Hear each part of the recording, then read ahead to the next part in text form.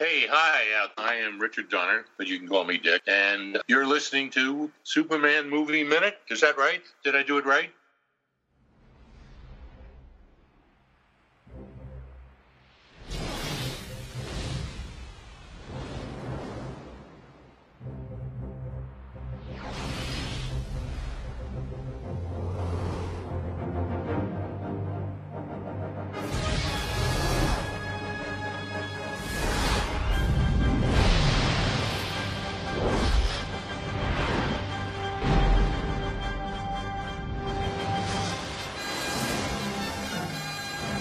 Hello and welcome to another thrill-packed episode of Superman 2 Movie Minute, the show that scrutinizes, analyzes, and you'll believe a man can fly this 1980 Superman 2 5 minutes at a time. Proud member of the Fire and Water Podcast Network. I'm one of your hosts, Chris Franklin, and joining me on this journey through time and space is... Rob Kelly. Hey, Rob, how's it going? It's really great. Chris, I have a question for you. Have you ever seen garbage eat garbage before?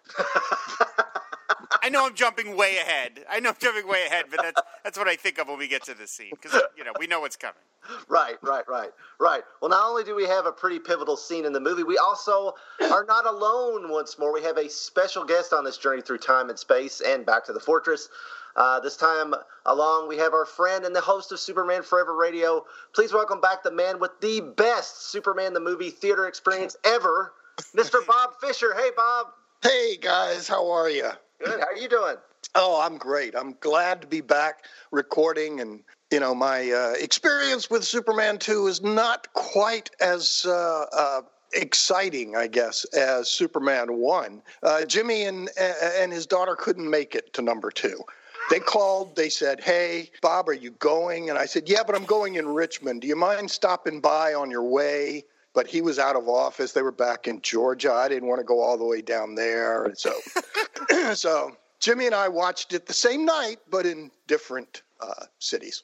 Okay. Well, you can't win them all, right? So yeah, it would be pretty hard to top that first one anyway. That would be really hard to top the fact that I saw it in Washington, D.C., opening night with the president and most of the cast, although I didn't know until the next morning. So, yeah, still a fun way to watch the movies. It would have been so fun if somehow Bob had managed to see Superman 2 with E.G. Marshall, who plays the president in this movie. That would have been cool. Oh, that would have been cool. I did see E.G. Marshall in a play here in Richmond, and he was not very good. What? I know. It was like, and it was Shakespeare, but he was like he was walking through it. It was amazing. I couldn't believe it. Huh. What play was it? It was Hamlet. Wow. And he wasn't good? I can't believe that. E.G. Marshall? Not good. Yes, E.G. Marshall, he just I was so disappointed because back then I didn't get to go to theater very much or very often, and big guys didn't come to our little town. So here we were in a packed house, and he was kind of walking through it. I was so disappointed. Oh, well, man. He's much better in these minutes that we're in these minutes. Yeah, he's really good in this. Yeah. Yeah, speaking of these minutes, Bob is here to help us discuss minutes 80 through 85 of Superman 2. We start out with Clark asking Rocky to step outside and end with a battered and weary Clark returning to the fortress searching for help. So that tells you how that goes. But before we get into that, what is your story with Superman 2, Bob? I know it's not presidential cool like the last one, but what's your story with Superman 2? Yeah, it's just saw it in the theater opening night here in Richmond, Virginia, and then went back a couple more times that weekend. Wow. Well, I really loved this movie, except for one huge scene. There are little things. I've often said what I'd like to do is cut out about 20% of number 1 and about a third of number 2 and smush them together for a great 3-hour movie. The Fisher cut. Yeah, Release the Fisher cut. The Fisher cut. And but I love this movie. I think there is so much good in this movie. And the scene we're going to talk about today is a very pivotal scene in this movie. Mm-hmm. And, I'm thrilled to talk about this 5 minutes. Okay. Sometimes people use these two this little diner scenes, both of them, this one and the one that comes later, as little throwaways, and they don't really talk about it much, but this is a huge pivotal scene. Mm-hmm. Yeah. And I really like it a lot, actually. And I think some of the chemistry between St. Christopher and Mother Margot are just terrific in this scene. Yeah, that's St. Christopher and Mother Margot. I love that. Okay, let's jump into these minutes. So we introduced to Rocky in the last segment. Rocky is unfazed by Clark suggesting they settle their differences man to man. He even chuckles at him. I get the impression this is just another day in the life for Rocky. What about you guys? Oh yeah, Rocky's the bully. Rocky's just a flat out jerk bully, and he was perfect. Good acting, good thing, and you really hated him immediately. Right. And that's what you're supposed to do. And it again, it makes Clark look that much more vulnerable and weak. And I thought it was great. I liked Rocky. Yeah, he was the perfect foil for this segment here. Yeah, definitely. We talked a little bit about the owner last time. We assumed he was Don because it's Don's Diner, but when Rocky he tries to play peacemaker, the owner, and Rocky refers to him as Ron, unless he's just kind of slurring his line there. Maybe Pepper Martin, the actor playing Rocky, kind of slurred Ron into Don into Ron or something. Or maybe it's an Arnold Al situation like Happy Days. I don't know. I don't know, but I do think it's funny. He looks Clark up and down and says, "This is just a minute steak." Because, he says, well, your steak's coming up, Rocky. So now I know Rocky looks tough. He thinks he's tough. But Christopher Reeve is a big guy. That's true, yeah. He's not playing the fumbling nerd anymore. I mean, would either of you guys mess with a guy who looked like Christopher Reeve? No. Especially when he's towering over. And that's why I think Rocky hit him in the back of the head. Yes. He didn't fight fair at all on any of these, little episodes. No. And it was kind of typical. It adds to his bullies are really cowards anyway. And the thing that kind of surprised me, we're at this now, right? The fighting, the little Rocky hitting him. Yeah. Because the thing that surprised me a little bit is, even though he doesn't have his superpowers, like you're saying, he's a big guy. Chris Reeve is a big guy.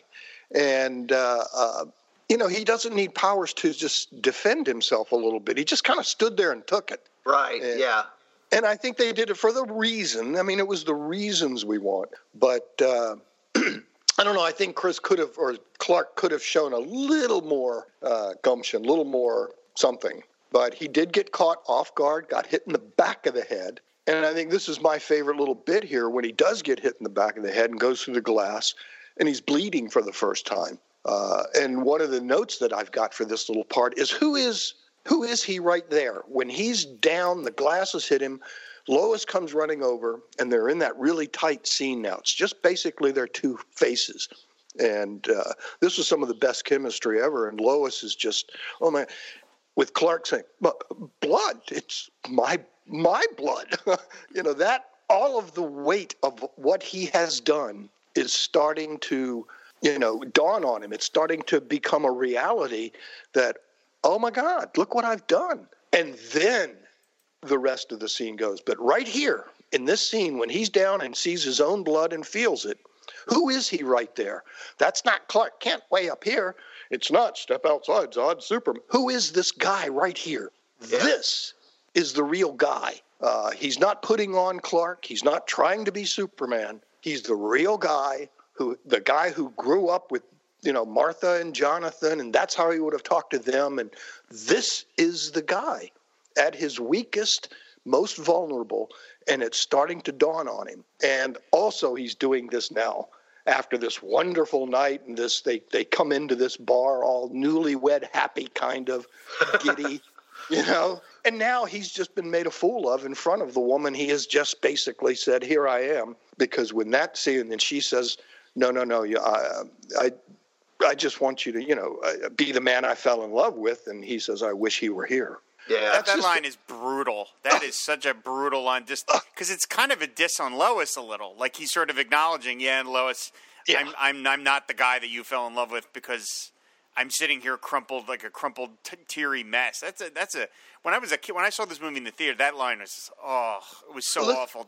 He has that realization. Yeah, so powerful because it does so much in that one line. Him saying that, I wish he was here, does say exactly that. It says, Lois, you didn't fall in love with me, Clark Kent. And remember, this is all pre-burn, people. There's no, there's no, this is still Clark, and only a few hours ago, practically, she finds out he's Superman. So she wasn't in love with Clark Kent. She was in love with Superman. And there is no Superman. And that one line, well, those two lines there together, so powerful. And what does he do? He stands up, walks over to him again, and then stands there and waits to be pummeled again. That one there, I mean, Rocky telegraphs that elbow jab. He does. Come on, Clark, get your game on. I mean, if nothing else, just grab the guy, I mean, it's like he just stands there like he's waiting for Rocky to make the first move. It's like, dude, he already hit you. Yeah, Come exactly. at him. Now you go over there and take him off that stool and throw him up against the wall. Right, exactly. But the scene needed to be done this way. Right. And I think it was very powerful because Clark right now realizes, and then, oh my, this, and you just think, in this one little scene, and this isn't a Superman scene, this is a Clark and Lois scene, and I really do believe it's a pivotal moment in this movie, because what's happened in this movie up to this point, other than the Zod stuff, they don't know the Zod stuff yet. So Clark and Lois are just out in their own little world. It's almost a little rom-com. Ooh, yay, we're having so much fun. And pop goes the champagne, and oh, this is great. Woo! Right here, right now, we're seeing Clark understand what he has done. And then when we see the Zod information up on the TV, what is that, expositional TV? That was so great. It's a great little scene. I love that, too. Because how do you bring it in? How do you let Clark know that he's been goofing off while Zod's been taking over the world? You put it on a TV news show that happens to come in as soon as... They've been using this since old radio days. People talking, let's change the channel, turn the TV on or turn the radio on. Exactly at the moment where the announcer says, we interrupt this program for this special news bulletin. It's perfect. I love the timing of movies.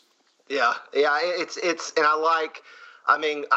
well, before we jump back into that, I just want to say it is so, the fact that Rocky grabs Clark by the hair and then punches him in the face, I mean, it's so brutal, and Christopher Reeve falls over. And then, of course, we got to talk about the fact that Lois, jumps on his back and just starts beating on him, which I think is love great. her in this scene. Yeah, she's a little Hellcat. I love it. Yeah, me too. This is one of my favorite Lois scenes, next to maybe the helicopter scene in number one. But I love Lois in this scene because, again, the chemistry. Sometimes, and Margot is not my favorite Lois. I know. Sorry, fans. I'm sorry, but she's not. And sometimes there are scenes that I bet she wishes they would let her shoot over again. And sometimes the chemistry just doesn't quite connect. But in this scene, she's everything she needs to be. She's, right with him when he's hurt and trying to help him, and then jumping on the back. And what that scene is just amazing, because it looks like they're at one point really holding her back. A Hellcat, I think, is a great term for her in that particular moment. It's so good. But then she does run down. It was funny when she goes and runs to Clark. She almost kicks him in his side. Yeah. He almost gets him. Before we get too far off of this, I do want to ask you guys, when Rocky punches Clark and we have that shot of Clark going through the glass, what is that he's going through? I mean, it's a door, but to what? It's just like a freestanding bunch of planes of glass, as if it was put there just in case you want to have a fight and you can have a dramatic smash through. Yeah, it's really weird because on the other side, you do have the other door. Because at first I'm like, well, Clark tells him to step outside, then he heads toward the door he didn't come in. He come in, the door, on the other side. But there is a door. We do see there's a door. There's two doors on each end of the diner. And but yeah, there was like some glass partition, and it doesn't. I mean, if there was a booth behind it or something, it doesn't go to anything. It doesn't right? go to anything. Yeah, like sometimes restaurants nothing. have a glass partition with a booth, to separate booths and things. But yeah, that's not it. I don't really understand that either. It's like. I just thought it was a pane of glass they put there so Clark would have something to go through. That's exactly it. The set decorator's like, these kids won't notice that. We'll just put up some glass. We'll smash it right through. I would say this is a Donner scene. Otherwise, I would say this is Lester practicing for Superman 3, the opening sequence of Superman 3. But this is obviously a Donner scene because of Margot. You can tell by Margot's appearance this is a Donner scene. But yeah, the whole – I mean, I will say the one guy, like the rest of the patrons in this restaurant are like, I mean, they're watching it, but of course they're not doing anything, which is sad. I know, man. They just they just all sit there and eat their eggs while this guy's getting practically murdered. Pretty brutal. One guy. I thought Canadians were supposed to be nicer. Yes, it's Goyd. What's the deal? What's up? No cell phones. Right, there you go. No cell phones. But, the one guy does grab Clark, and then, of course, Rocky, Lois jumps on Rocky's back. But, the Don or Ron, the diner owner, grabs Lois to, try to break it up. But then Rocky almost swings at her twice, which I think, like, wow, what if he decided to? Then Don's, like, literally holding her arms and just opening her up for a punch in the face, which is just awful, It's like, oh, God. I mean, this – and I will say, though, when – I've always kind of thought that when Clark's laying there the second time and goes, oh God, I think that's maybe a little too weak for Superman. I know they're trying to show him as being vulnerable, but, Rob, it reminds me of that scene in the first Superpowers comic miniseries where – the savage, bestial Superman grabs Aquaman, and he's like, "No!"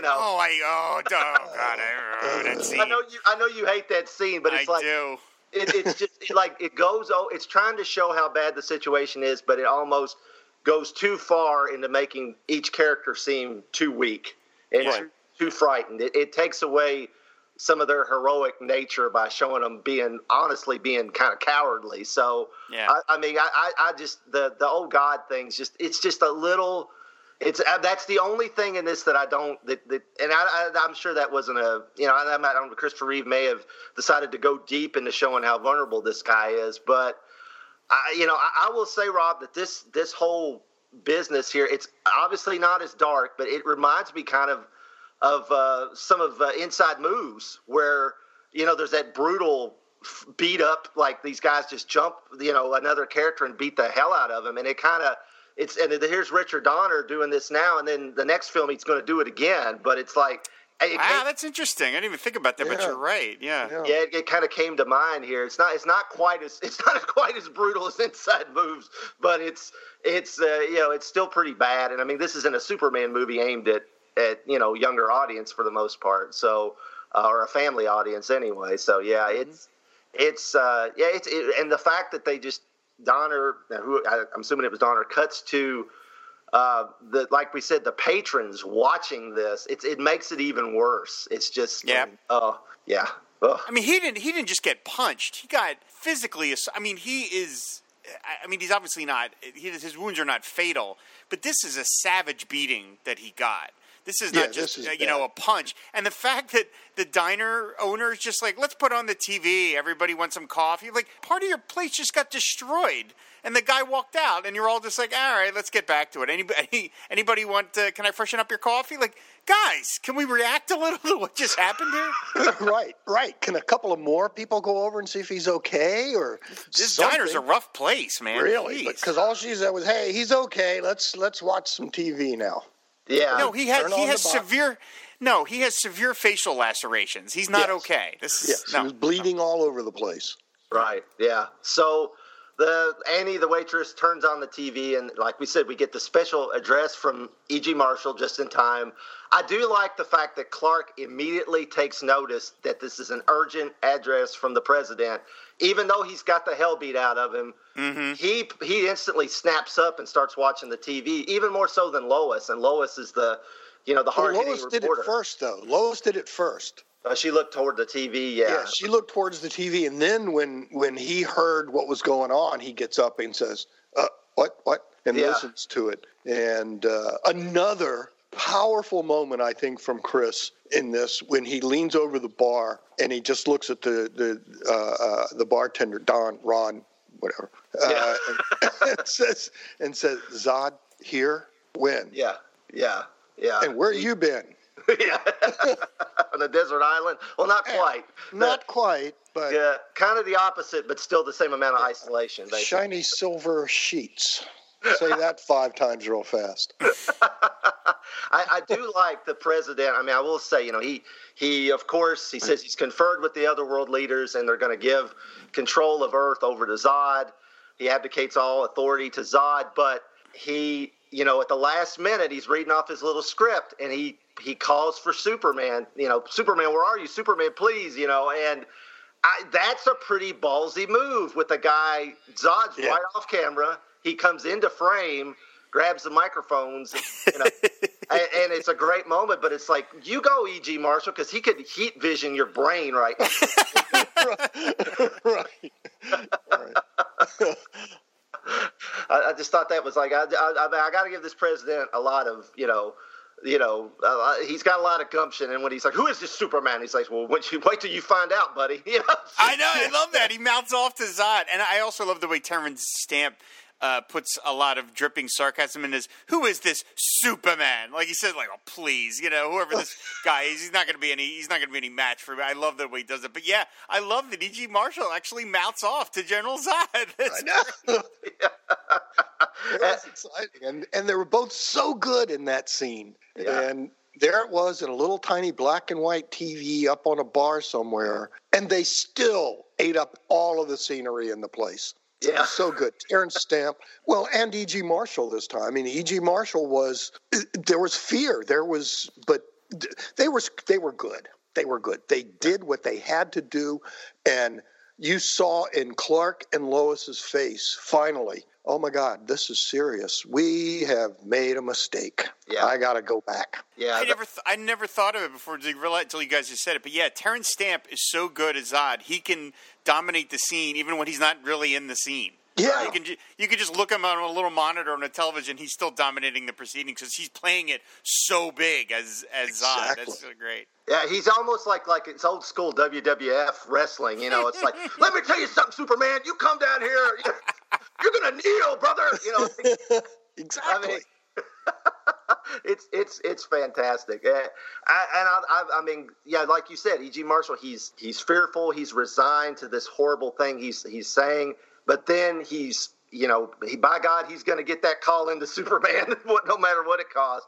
So I got to say, but these guys do, like you said, they do such a fantastic job inside this little box, inside this scene, this little tiny TV on this scene. But yeah, Christopher Reeve's reaction, and I mean, the honeymoon's over. Boy. It was a short-lived honeymoon, man. I mean, it's like, what is this? Just a handful of hours since he, I guess maybe it's an overnight, and then the next day, and maybe the next night or something. But it's maybe been 24 hours since he gave up his powers, maybe. So, yeah, that's. I mean, it's poor. Bad decision making. You chose poorly. That type of thing. Yes. Your carnal feelings overwhelmed your head.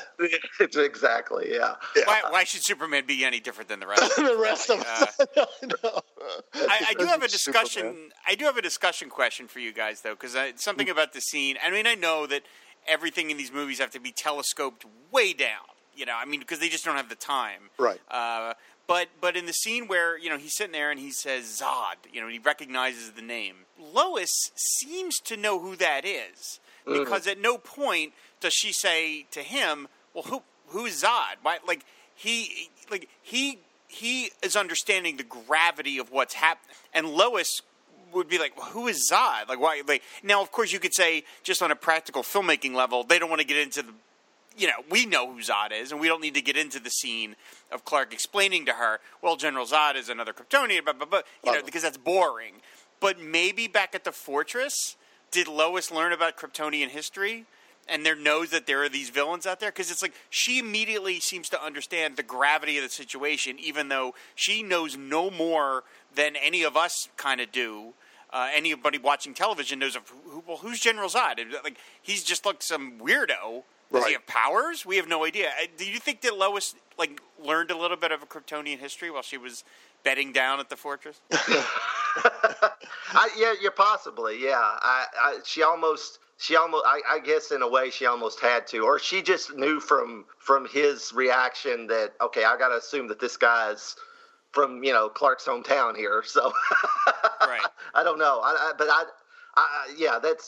think you're right. I think they just kind of skipped over that because they didn't want to. Zod was the military leader of Krypton. Right. I think they did the same since we knew. She looks at him, but she didn't say anything. There was no comments from Lois about Zod. She was just basically looking at him. And this was Chris's scene. And then he said, I got to go back. I gotta go back. Which brings up other questions. The car they were in when they drove up to the diner, where'd they get that car? We covered that in a previous episode, that we always assume that the fortress has some sort of garage full of stuff that Clark used. So. Of 70s box cars, yes. Well, we also said the Supermobile was in there too. We just didn't see it. Didn't see it. Okay. Oh, okay. All right. So you guys discussed this already in the lab. Yeah, we've covered this. Yeah. Okay. Yeah. Then why didn't he use that same car to go back to the fortress? Well, was he going to strand Lois and take her with him? Yeah. Well, they're a couple now. Yeah. Now she's got to go. She's got to go back to the Daily Planet and fret for the next however many days it takes for him to get this all straightened out. So, but either one of you guys smoked cigarettes, did you? No, I never did. I did, which is probably we were talking about it earlier. But I rarely want a cigarette anymore. I don't even think about it. I haven't smoked for 15, 20 years now. But when that scene was a close-up, when they cut back to her at the planet, and the first thing you see is her puffing on that cigarette, yeah. I thought, wow, that would be really good right now. Oh, man. I know. That'll tell you, boys and girls, how bad the addiction is. 15 years later, seeing somebody smoking, I would go, that would be really good right now. Well, Marlboro is a big sponsor of this movie. We'll find out later. So yeah, seriously. Exactly. But don't you guys really agree that this is an amazing scene when you really break it down like this? That there is so much, and now the weight of what Superman, Clark, has done, has given up. And he realized, and when she said to him, after she's still wiping, you couldn't have known. Well, yes, they told him, don't do this. You cannot do this. But they told him not to interfere with human time, and he did that too, so. Well, he doesn't pay attention to Father Jor-El. No, in the Donner cut, Jor-El is more like, he's more strictly telling him, don't do this. I mean, that the original version of this, you can see it in the Donner cut. So, and in fact, when Clark says they knew, I heard him, but I just didn't listen. If you that's what he says. So I think originally, if you watch his lips, he said he knew, I heard him, but I just didn't listen. And they overdubbed that to say they, because they're trying to, downplay the Jor-El. Right. So yeah, and it's like we said, this was all shot by Donner, so it makes sense. So yeah, so we do cut to a montage of Clark walking through the snow. He tries to flag down a logging truck. He just passes them by. Now, I am not anybody to pick up a hitchhiker, guys, but if I saw somebody out stranded in the Arctic like that, I think I might have to just take the chance on picking them up. I mean, because I'd be afraid they're going to die. So, I thought maybe the truck driver thought, well, I can't take the risk of stopping. And so I've got momentum here in this ice. I don't want to stop this 18-wheeler for nothing. I couldn't try to justify it in any other way. Why would you not stop in a blizzard and pick up a man that's got a jacket on? He's not dressed to be walking up to the Arctic. No.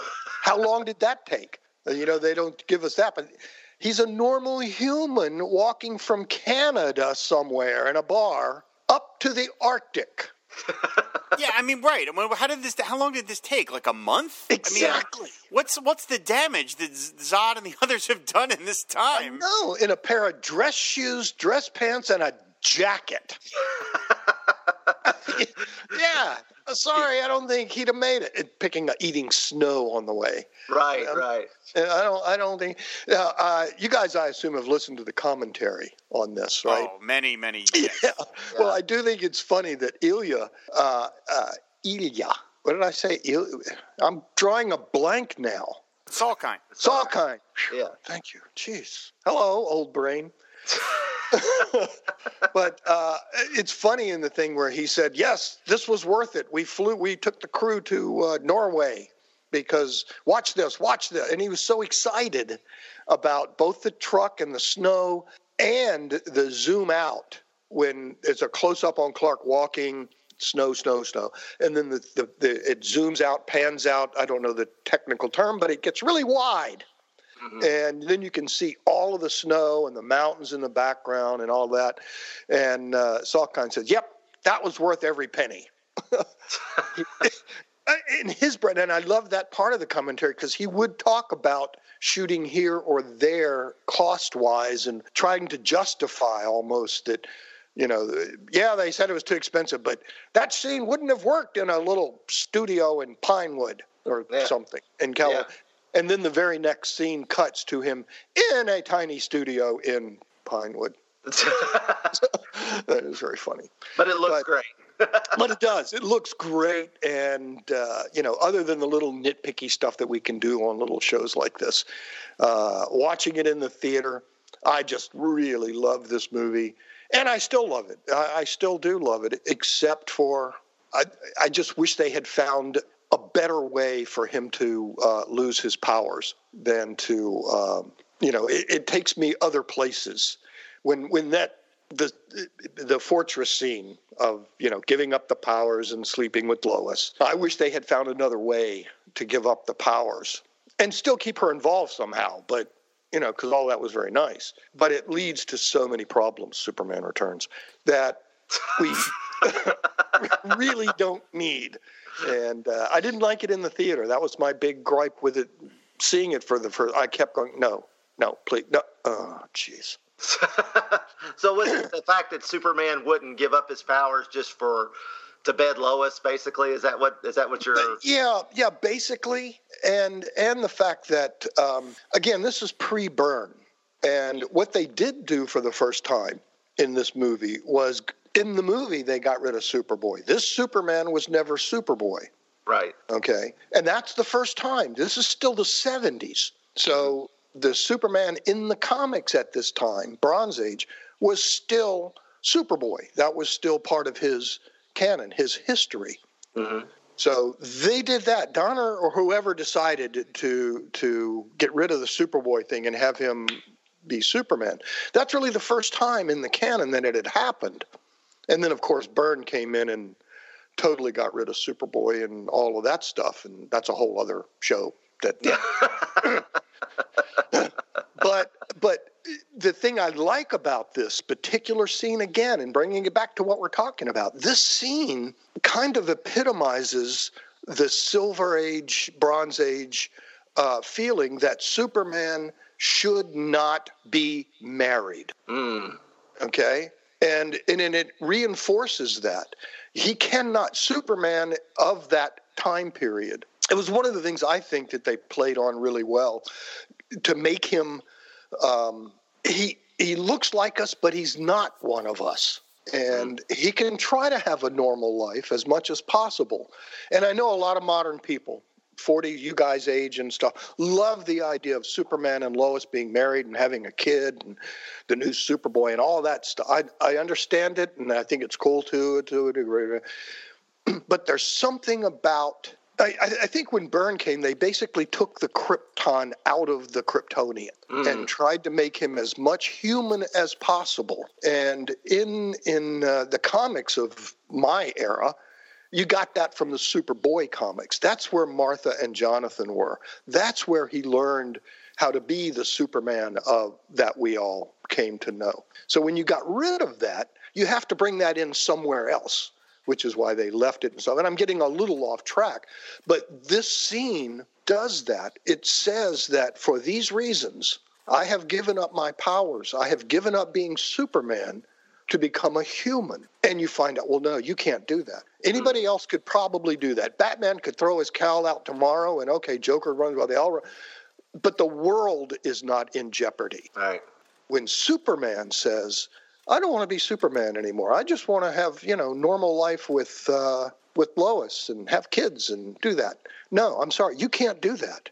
That's not who you are. And that's not why you're here. And this scene puts all of that right there, and he realizes it, and you see it in Christopher Reeve's face when it dawns on him what a serious mistake he's made, especially when he's looking up at the Zod thing on the TV, and then he, without even looking at Lois, he just says, I've got to go back. I don't know how I'm going to get it done. I don't know what's going to happen, but I've got to try. That is Superman right there, and no powers, nothing, but he knows he's the one that has to save Earth from Zod. And all of that comes into me from the Silver and Bronze Age. That's the point where you're right. I am here for something more, than throwing touchdowns or whatever the line was. Glenn Ford was right. Pa Kent was right. You're here for something more. And he didn't score touchdowns. He scored other things, but not touchdowns. Exactly. So that's a good point too, because really by doing what he did, he turned his back on both his fathers. Really, if you think of it, and Earth, everything except for his own selfish, carnal feelings. Right. Yeah. And that's I wish they could have figured out, but it is very powerful the way they did it if you look at it that way. And I think this scene right here sums it up. And you get a little more in your next, episode, in the fortress there with him, his torment and stuff, you'll see more of it. But I think this is the beginning right here, the turning point, the pivotal moment of this movie. Because we all saw the Zod stuff. We know what the hell's going on out there, but he doesn't. Right. And right here he does, and it all dawns on him, and he's got to figure out how to get it back together. They play some loose tricks with, there happens to be a crystal that wasn't there a few seconds ago. Yeah. Well, Lois, when we come back into the fortress, they did kind of set up the fact that the original green crystal, Lois just drops it, in the and when you first walk into the fortress, it's the lights are all down. There's this eerie green glow about it. I love that. Yeah. I love that it's all green tinted. It's a great touch. So do I. Yeah, and it's got this, in the Donner cut, I think Jor-El actually does say something more about basically, like if you do this, it's going to use up all the. I haven't seen it in a while, but if I remember correctly, it's basically what he's saying is if you do this and use the transfer machine to get rid of your powers and become human, then it's going to use up all the energies of the fortress, and it's going to be basically dead. And so we didn't really get that when he walked away as, casual Clark in his, white button up and black pants that Rob loves that he just automatically had. But I didn't know that the Gap had an outlet on Krypton. But when he walks away, the panel is like, it gets smoky and kind of, it kind of matches what we see, but we don't see the lights go down. The place isn't glowing green when they're in bed together. So right. it's kind of it's another one of those cases where this is the Donner, the Lester cut and the Donner cut not quite matching up.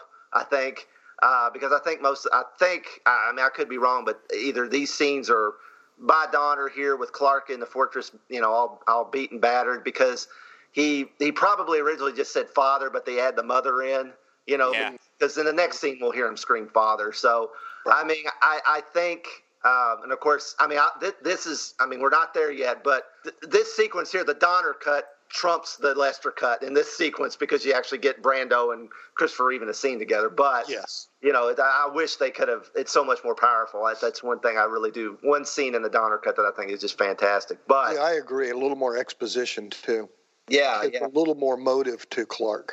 Yes, and but I mean we're setting that up here. Clark is. I mean we've never seen. I think up to this point, and probably in the comics and definitely in other media, we've never seen Superman laid this low. I mean, he is at the bottom here. He's hit rock bottom. So, I mean, it's a heck of a way to end our sequence here. But I mean, he's in the fortress. It's heck of a cliffhanger. He calls out to his father and mother, and he says he wishes they could hear him because he needs them, and his voice is choking up, and he's stumbling over his words as he's, getting to further explain what has happened, and that's where these minutes end. So we've left Superman at low tide, big time. Yeah. Well, this whole scene is him, getting his comeuppance, so to speak. So he pretty much has to hit bottom. He's got to realize, and all of this, like we say, this whole scene is that moment where he realizes that being a human isn't as much fun as he thought it might be. Yeah. Yeah. Oh, I could have told him that. Yeah. Any of us could have told him. Excuse me, Clark, don't do that. Yeah. Keep the powers, dude. Just keep the powers. Really. I mean, it's Lois and all, but it's not Phyllis Coates. So come on. I'm old. Still my favorite Lois, though. She's still my favorite Lois. Oh, she's great. She was a feisty Lois, I tell you. Loved her.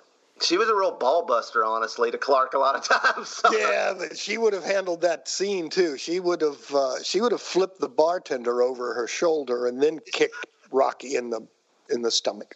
Right. Yeah. We forgot to kind of mention that I love how Margot kicks back at him and goes, Yeah. Oh, she looks great.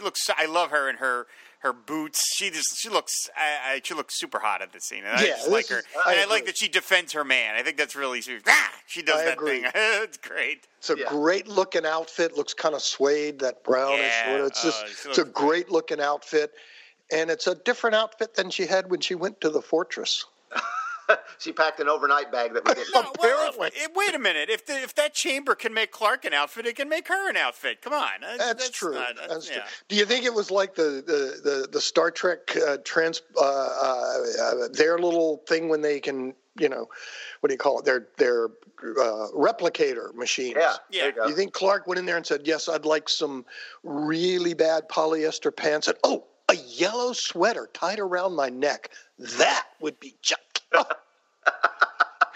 I think what we're missing is the montage where Lois and Clark go into the transfer machine and try on different clothes, and it's like Lois comes out in a nice little skirt, and Clark's like, and then she comes out. Oh, Clay Axe. Wacky music. Oh, it was great. Yeah. Montage, an up-tempo version of the disco. Can you read my mind? Behind the background, it's gonna be fantastic. Oh man. Montage. Yeah. So any further thoughts on these minutes, guys? Oh, not really. I think I pretty much said mine, that I really enjoyed this little scene. I think it's pivotal. I think Margot, it's one of her best scenes. I just really love I like this whole, dawning of realization, I guess. I don't know what else to call this scene, but yeah, Clark, I loved it. I think it was a great scene. What about you, Rob? Yeah, I mean, I appreciate how laid low Superman is, and I mean, I haven't seen every comic book superhero movie to this point, but I've seen most of them, and I can't think of too many superhero movies where they lay the hero this low. Yeah. Where they really, I mean, none of the Batman movies until you get to The Dark Knight Rises, where Bruce is dumped in that pit and they have to rescue him. But I mean, for the most part, they know the heroes. Like, I can't think of Captain America or Thor or Iron Man that are ever quite this. I mean, maybe that's not entirely accurate, but they really. I mean, for how early this was in the genre, I mean, this was really the first time you saw a superhero done to this level. They really brought him down low, and just in the second film. It's pretty amazing. I mean, he would go even lower, of course, in Superman Quest for Peace, but that was more on a meta level. Well, I guess you could argue in Superman Returns, that brutal beatdown he gets is... Oh, that's pretty bad. That is just as hard to watch, if not more hard to watch. I think that one's more hard to watch because Well, there was too much in that movie that was hard to watch, but All right, Bob. I know. I'm sorry. It goes Jump too ahead long, to too. it. But actually, they don't exist because we're only in minute 80 to 85 of Superman 2. Nothing else exists past this moment right now. That's right. So That's deep. maybe we have time to change it. All right. Okay. Well, Bob, can you tell folks where they can find you online? Yeah, over at the Superman Forever radio podcast at supermanforever.com and or Bob at supermanforever.com. It's very easy. Superman Forever, and you'll find me. That's where I am. Cool. It's a little Superman show. I talk about Superman. You seem to know something about this Superman. Well, if I don't, I'll make it up. It's 80 years. You can say stuff, and nobody's going to go back and check it in the Silver Age. Did he really do that? Yeah, he did. He really did. Yeah, sure. Yeah, and in the Silver Age, you can almost guarantee whatever it is, he probably did it. He did it. Well, 3 stories per issue. You gotta make stuff up a lot. It's not one story dragged out over 12. Oh, I'm old. I am old. And he's in 5 comics at the time. Yeah, so. I know. Next time on. Never mind. Okay. Definitely check out Superman Forever Radio, guys. But thank you, guys. I just want to say again, thanks, guys, for inviting me to be part of this. This is, again, one of my top 3 favorite movies of all time anyway, and I've watched it so many times, and I do skip part of it when I watch it. But I just want to thank you guys for, including me and inviting me to participate in this. It was fun doing Superman 1, and this is just as much fun recording with you guys. So thanks a lot. I appreciate it. Thank you, Bob. Yes, thank you. Thank you for coming by. And thank you guys for listening. And if you got any comments on this episode, be sure to leave them at fireandwaterpodcast.com. You can leave us an iTunes review or Apple Podcast, whatever they call it nowadays, if you're so inclined. Thanks as always to Pete the Retailer and Alex Robinson for welcoming us into the Movie by Minute family and allowing us to use their format. Be sure to check out all the great movie shows at moviesbyminute.com. Join our never-ending battle here next week on Superman 2 Movie Minute as the adventure continues. Bye. Bye.